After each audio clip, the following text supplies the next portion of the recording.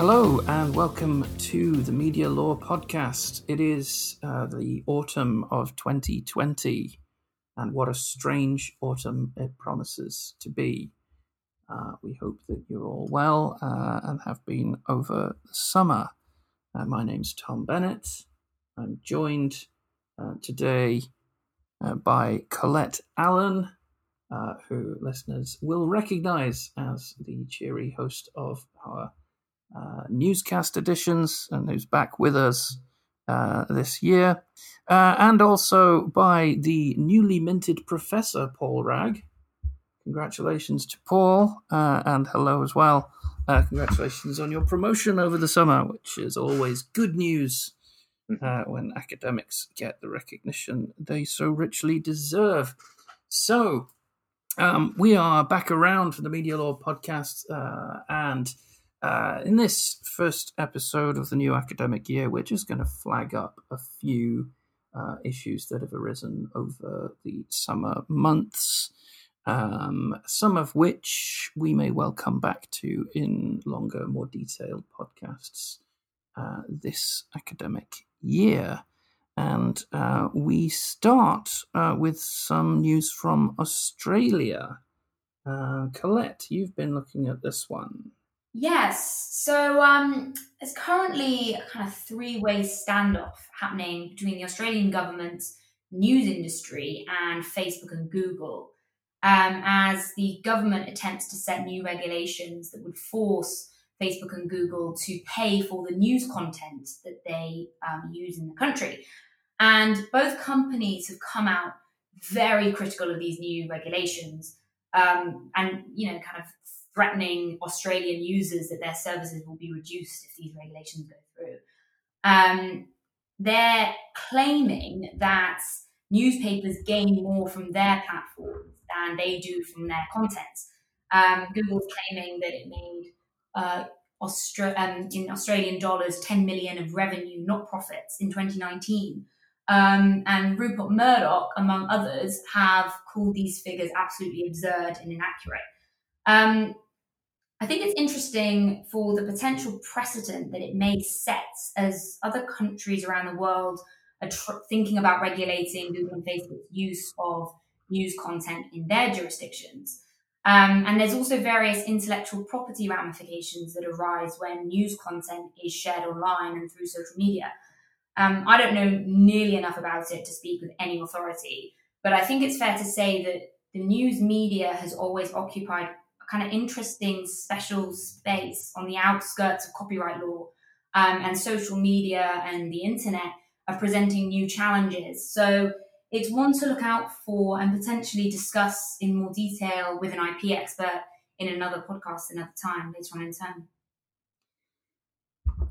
It strikes me that one of the issues that this particular case brings to the foreground is the power that is seems to be being wielded by Facebook simply through the threat of withdrawing its services. We've also seen recently a threat again by Facebook to withdraw Facebook services and also Instagram, they own, services in Europe if an Irish data sharing regulation that is designed to limit, or at least to regulate, data sharing between Europe and the United States comes into effect. And I'm not sure, because I've not followed the story closely, exactly what the developments are on that. But the point is that Facebook is issuing a threat to withdraw its services in, I think, much the same way as one would once have seen the threat of big capital to withdraw finance from a jurisdiction in order to lobby for political change. And it's quite remarkable that the leverage that a social media company now has. When you think about Facebook, it's not.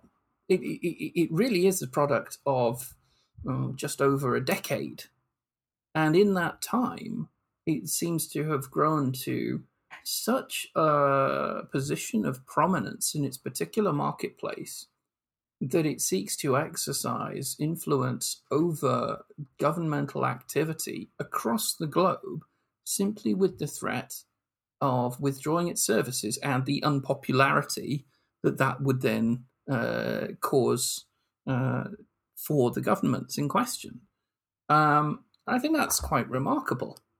Yeah, I agree. And I think that power balance, I mean, you see it with the DP3T, the new NHS app that was just launched today, which is working now on a decentralized server because Facebook and Apple even, simply said, no, we're not going to allow extended services on our products if you don't use this specific kind of app. And they fully held the British government to account, hostage.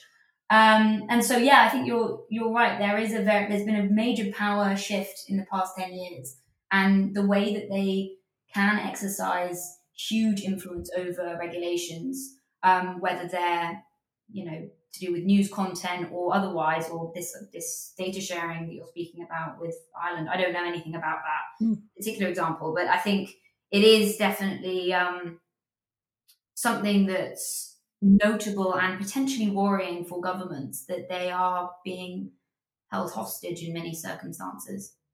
Yeah, I mean, we used to call it capital flight when it was to do with money. What's this now? Social capital flight? Paul, is this... I don't know, does this concern you at all? It maybe not concerns me, but it certainly interests me, this idea of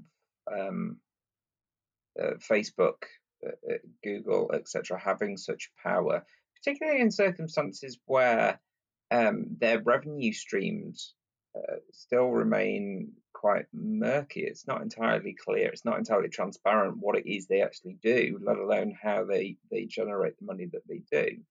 And clearly the kind of revelations brought about by things like Cambridge Analytica, although they might have momentarily slowed down Facebook, they don't seem to have had any serious impact on their business model, from at least from the outside world. And so it's interesting to now live in a world in which it's not money itself, but data that seems to be so valuable and seems to be the thing on which we are trading these days.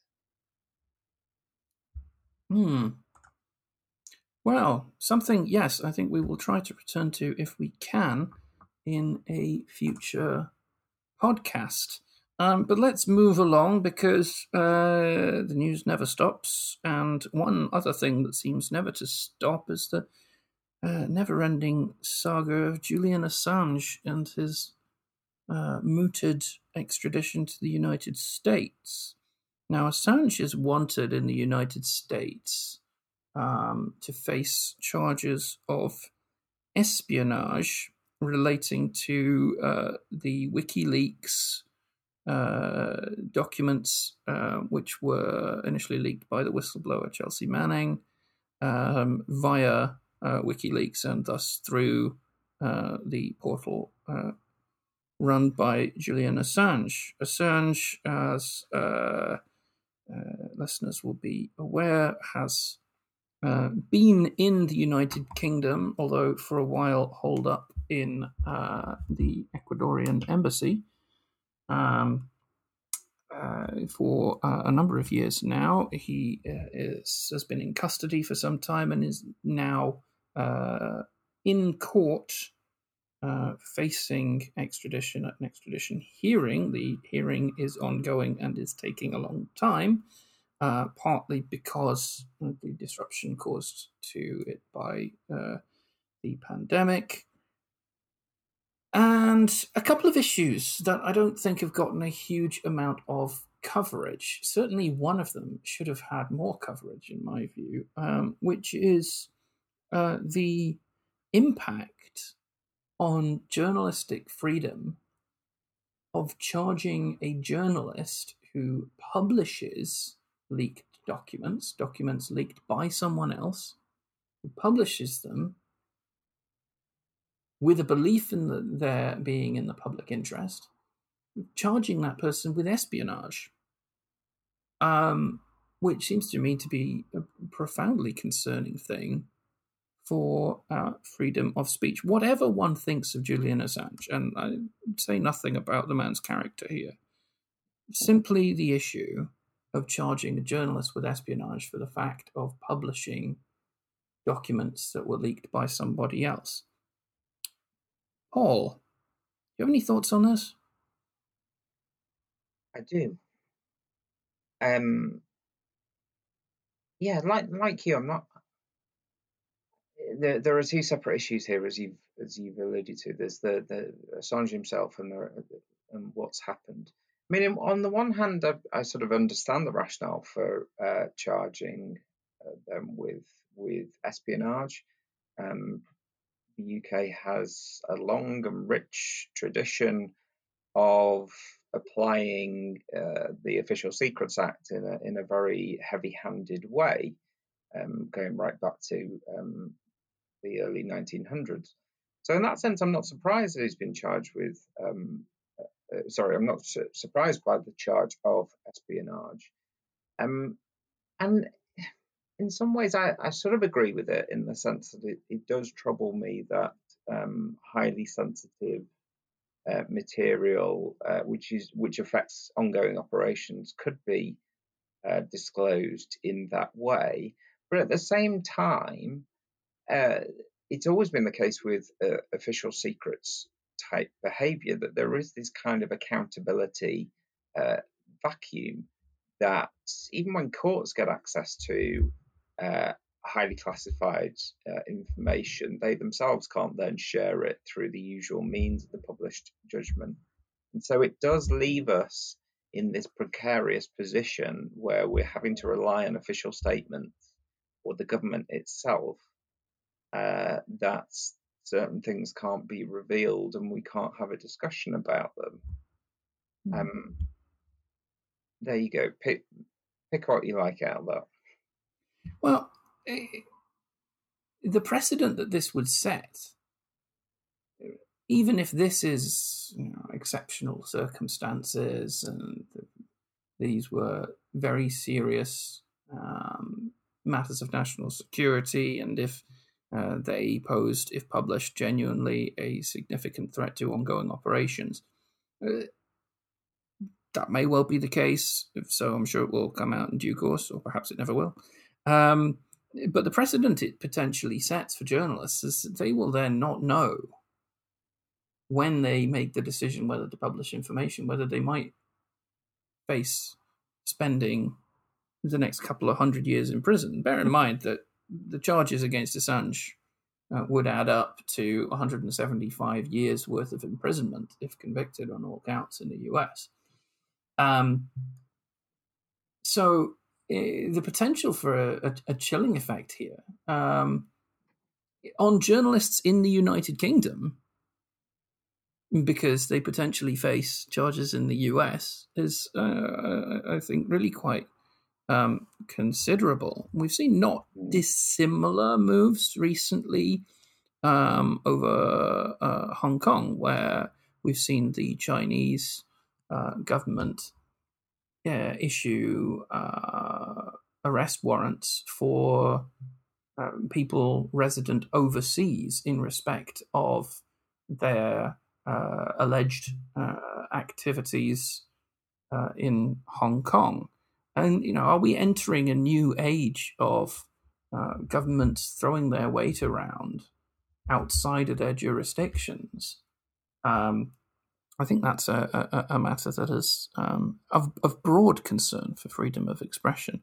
The other point to mention with Assange is the other issues that have arisen to do with the conduct of the hearing itself, where there have been claims from Amnesty International that they've not had adequate access to be able to monitor the proceedings.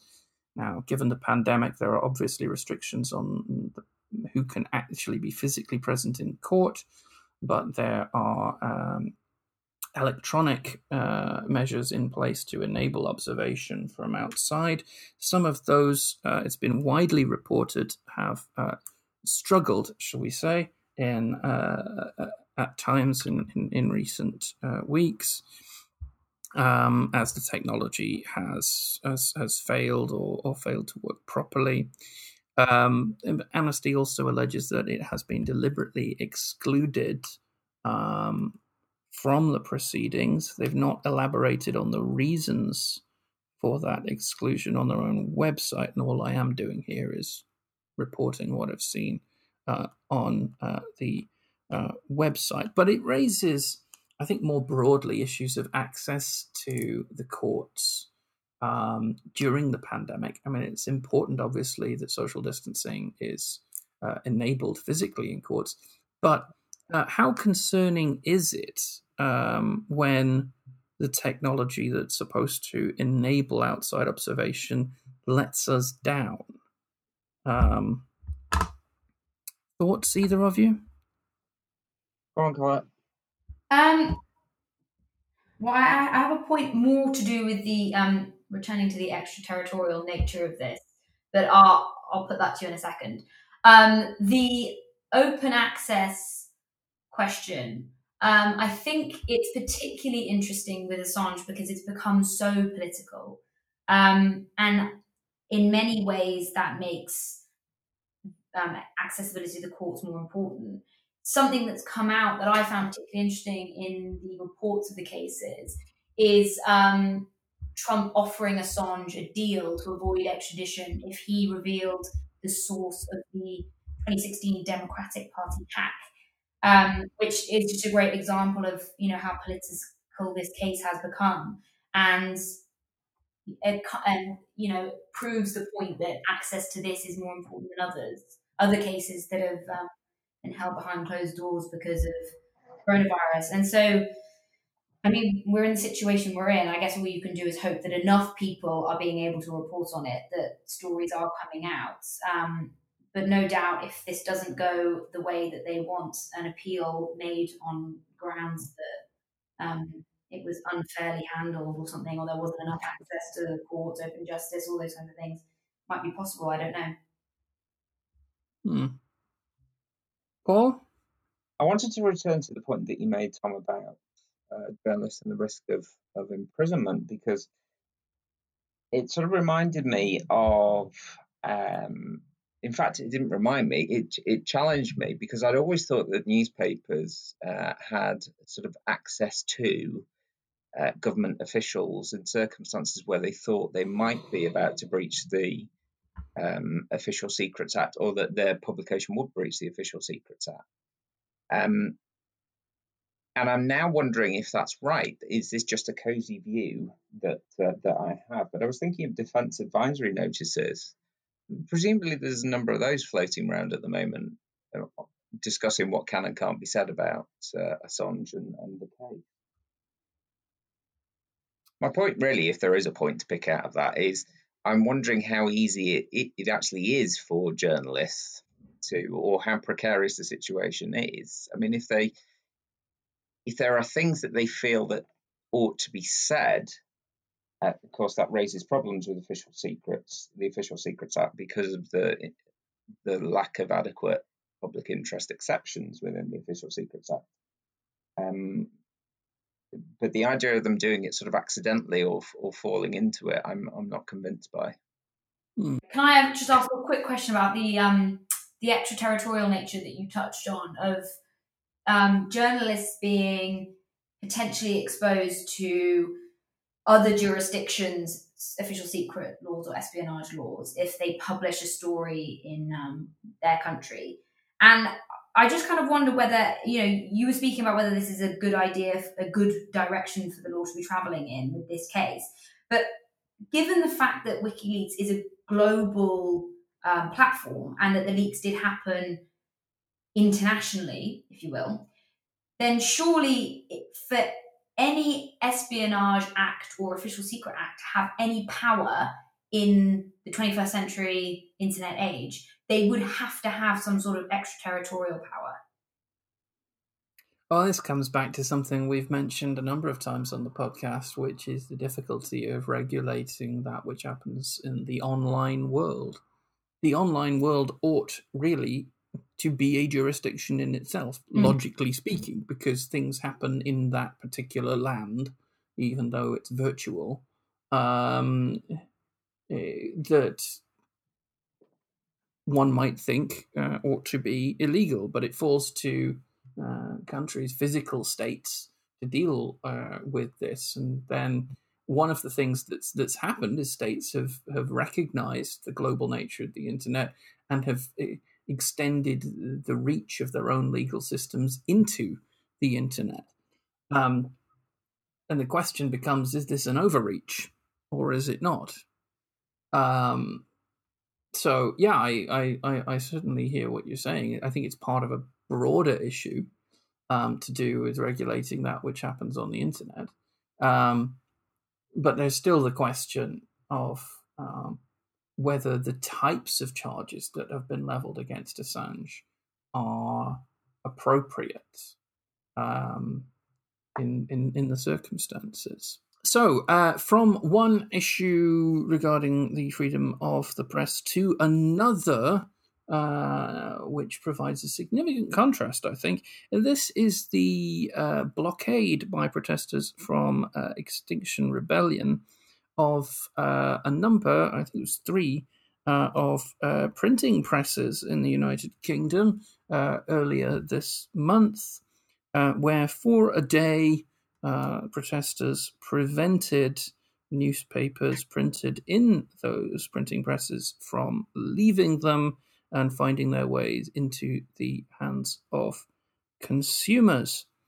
This affected a number of different publications, the major Murdoch News Corp publications, The Sun, The Times, and so forth.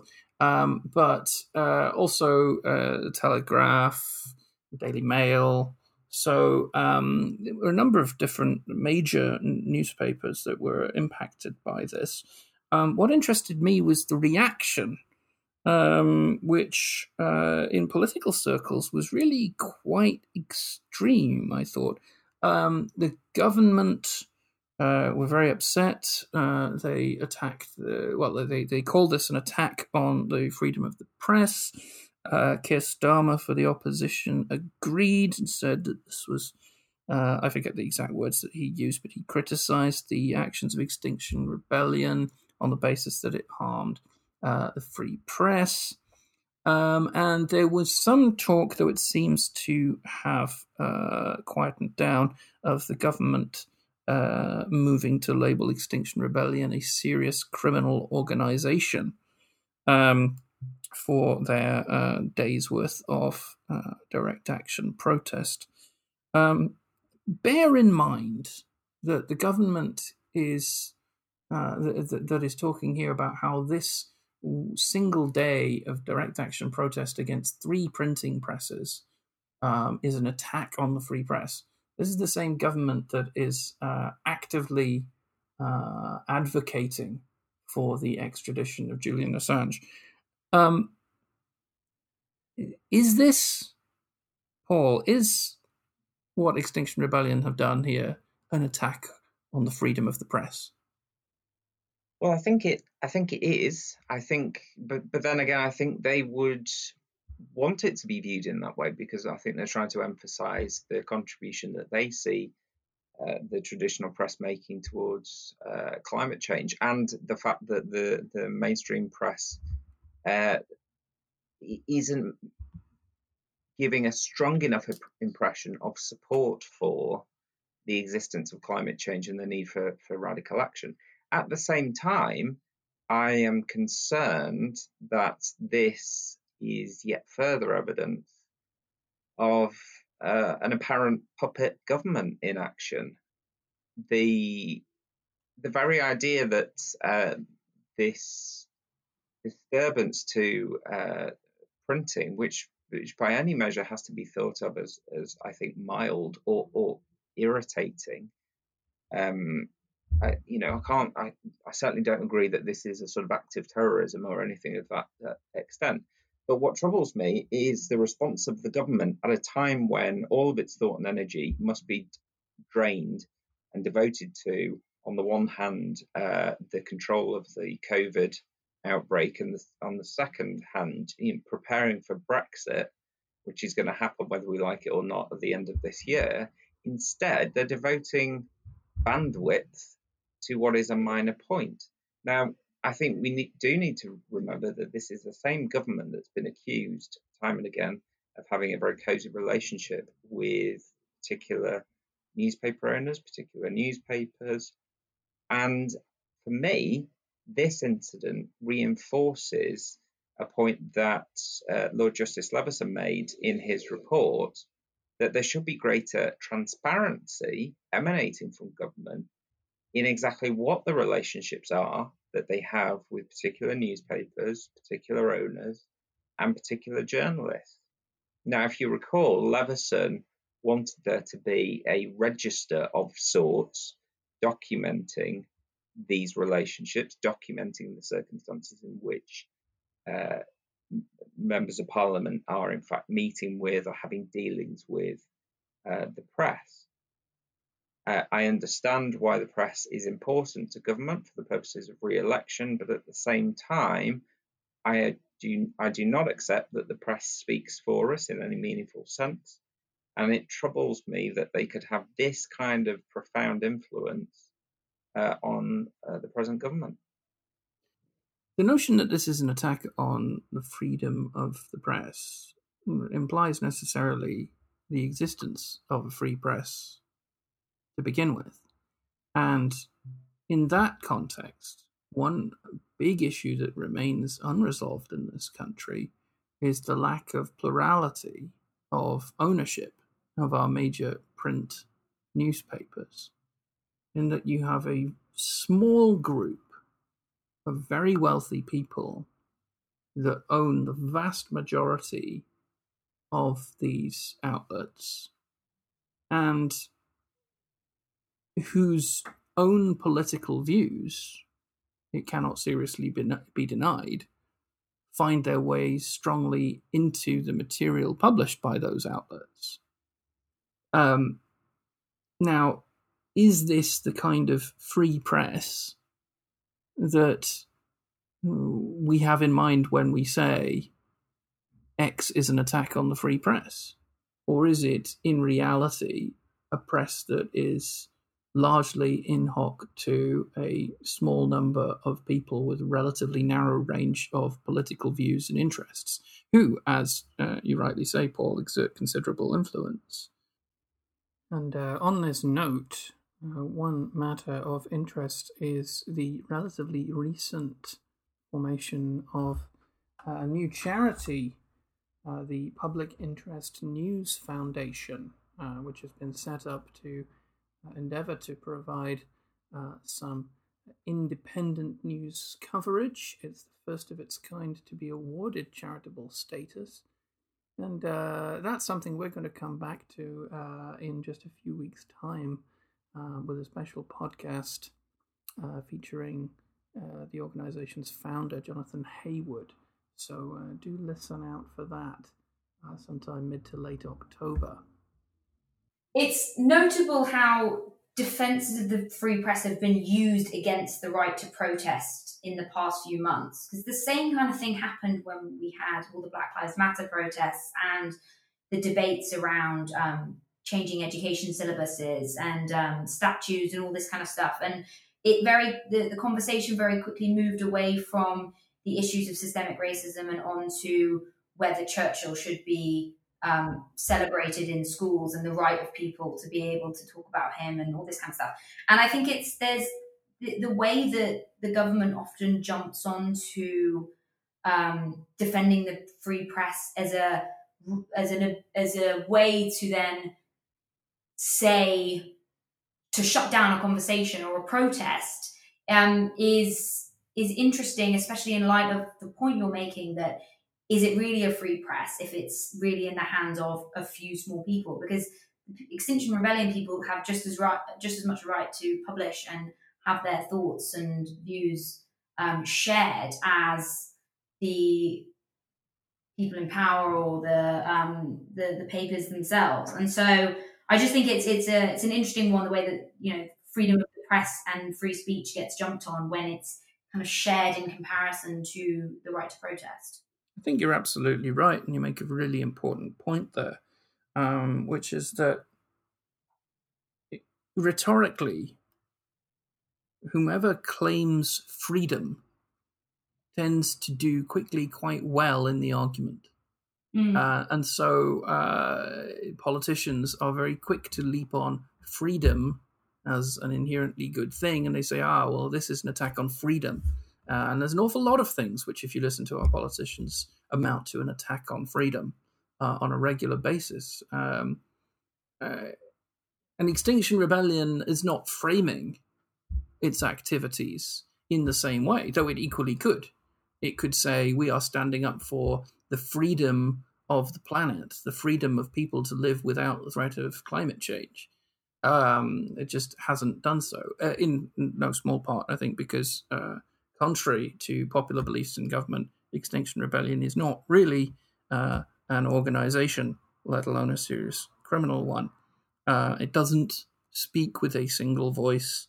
It doesn't issue decrees or jump up and try to claim freedom rhetorically in the way that a much more organized government is able to do. Well, I suppose this is a good point at which to reiterate again that my book is available at all good bookshops and deals pretty much exclusively with this point of freedom of the press and how we conceive freedom of the press. Because the point of using it in a government context, in parliament discussions, etc., is precisely for its emotional impact. That phrase means something. Now, what it means and whether the meaning we attach to it is right is something I explore in detail in the book. But it's convenient for the government to use that kind of expression, because who's going to stand up in opposition when that point is made? Who's going to stand up and say, no, it is not attack on the free press, or the press doesn't have that kind of freedom? That is Paul Rags, A Free and Regulated Press, published by Heart. Get yourselves a copy of that, listeners. It is well worth a read. Finally, the finally item is, of course, how can we let the podcast go by without mentioning the 45th President of the United States, Donald J. Trump, because he's facing a defamation lawsuit in the United States arising out of an allegation that he raped a woman in the 1990s. So this, having been through various bits of investigation over the years, has culminated in a civil case where his alleged victim is suing him for defamation for what he's said about her in the context of her having made the allegation in the first place. So Trump is the defendant in a defamation case. And what's remarkable is that the US Department of Justice has jumped in to defend him in this case officially. And this raises an interesting question of whether it's appropriate for the US Department of Justice to defend a person who was not president and indeed occupied no public office at the time that the incidents to which the allegations refer first took place, or allegedly took place. Is this appropriate or is it not? Obviously, he is now the president. Paul, should the DOJ be involved in this? No, not at all. But this is the difficulty again, isn't it, of power and power wielding. Quite why the DOJ's got involved, I don't even think they've made clear, have they? Aren't they acting as if this is just sort of normal for, this type of thing if it happens to a president? But surely this is a claim against Donald Trump, the man, and not Donald Trump, the president of the United States. It seems that, well, this is according to the BBC, that the DOJ's argument is that because Trump was president when he denied the rape allegation, they can legitimately defend him. That seems to be the argument. So that being the defamation. Okay, but was he? Well, this is interesting for me because surely he wasn't speaking as the president. I don't know. Maybe there's something in U.S. constitutional law that says that when you are the president, everything you do is speaking as the president. But this just strikes me as an entirely private matter that has nothing to do with the mechanics of the U.S. justice system. But also, can you imagine being that woman and taking on not only the president of the United States, but his entire arsenal at the same time? It's just incredible. What also troubles me in this context, in fact every context we've thought about today, is the way that the law seems to be either conveniently used or conveniently ignored to suit larger questions of policy. That's certainly one aspect, but also the apparent disinterest by the general public in these kind of issues. I don't know whether this is just a sort of sense of apathy or whether this apathy is real. But we don't seem as a nation particularly concerned, or as concerned as we should be, about these attacks on media law, or more generally, these attacks that implicate politics. And I wonder what's going on. Why have we been cowed in this way? Yeah, I wonder whether it's to do with who's setting the conversation. Because it tends to be the print media who will raise these issues, and whether the public's just become so disillusioned with news outlets that they hear them complaining about the way that they're being targeted, and they just are sick of it. So they've switched off. But the sort of tie-in for me back to media law and aspects of media is this. Over the last 10 years, as we've already alluded to, we've seen communication changed fundamentally. We can now communicate meaningfully with each other and effectively without the press, and therefore outside of this cozy relationship between press and politicians, in a way that ought to allow us to be more organised and to sort of not need the national press in a way in order to set the agenda for us. And I wonder if this is a generational thing, that we're still too caught up in the intuition that the press exists for a purpose, and that actually generations to come will be able to use the tool that's available to all of us that would allow us to circumvent these difficulties and actually be more effective in demanding a meaningful response to these outrageous uses of power.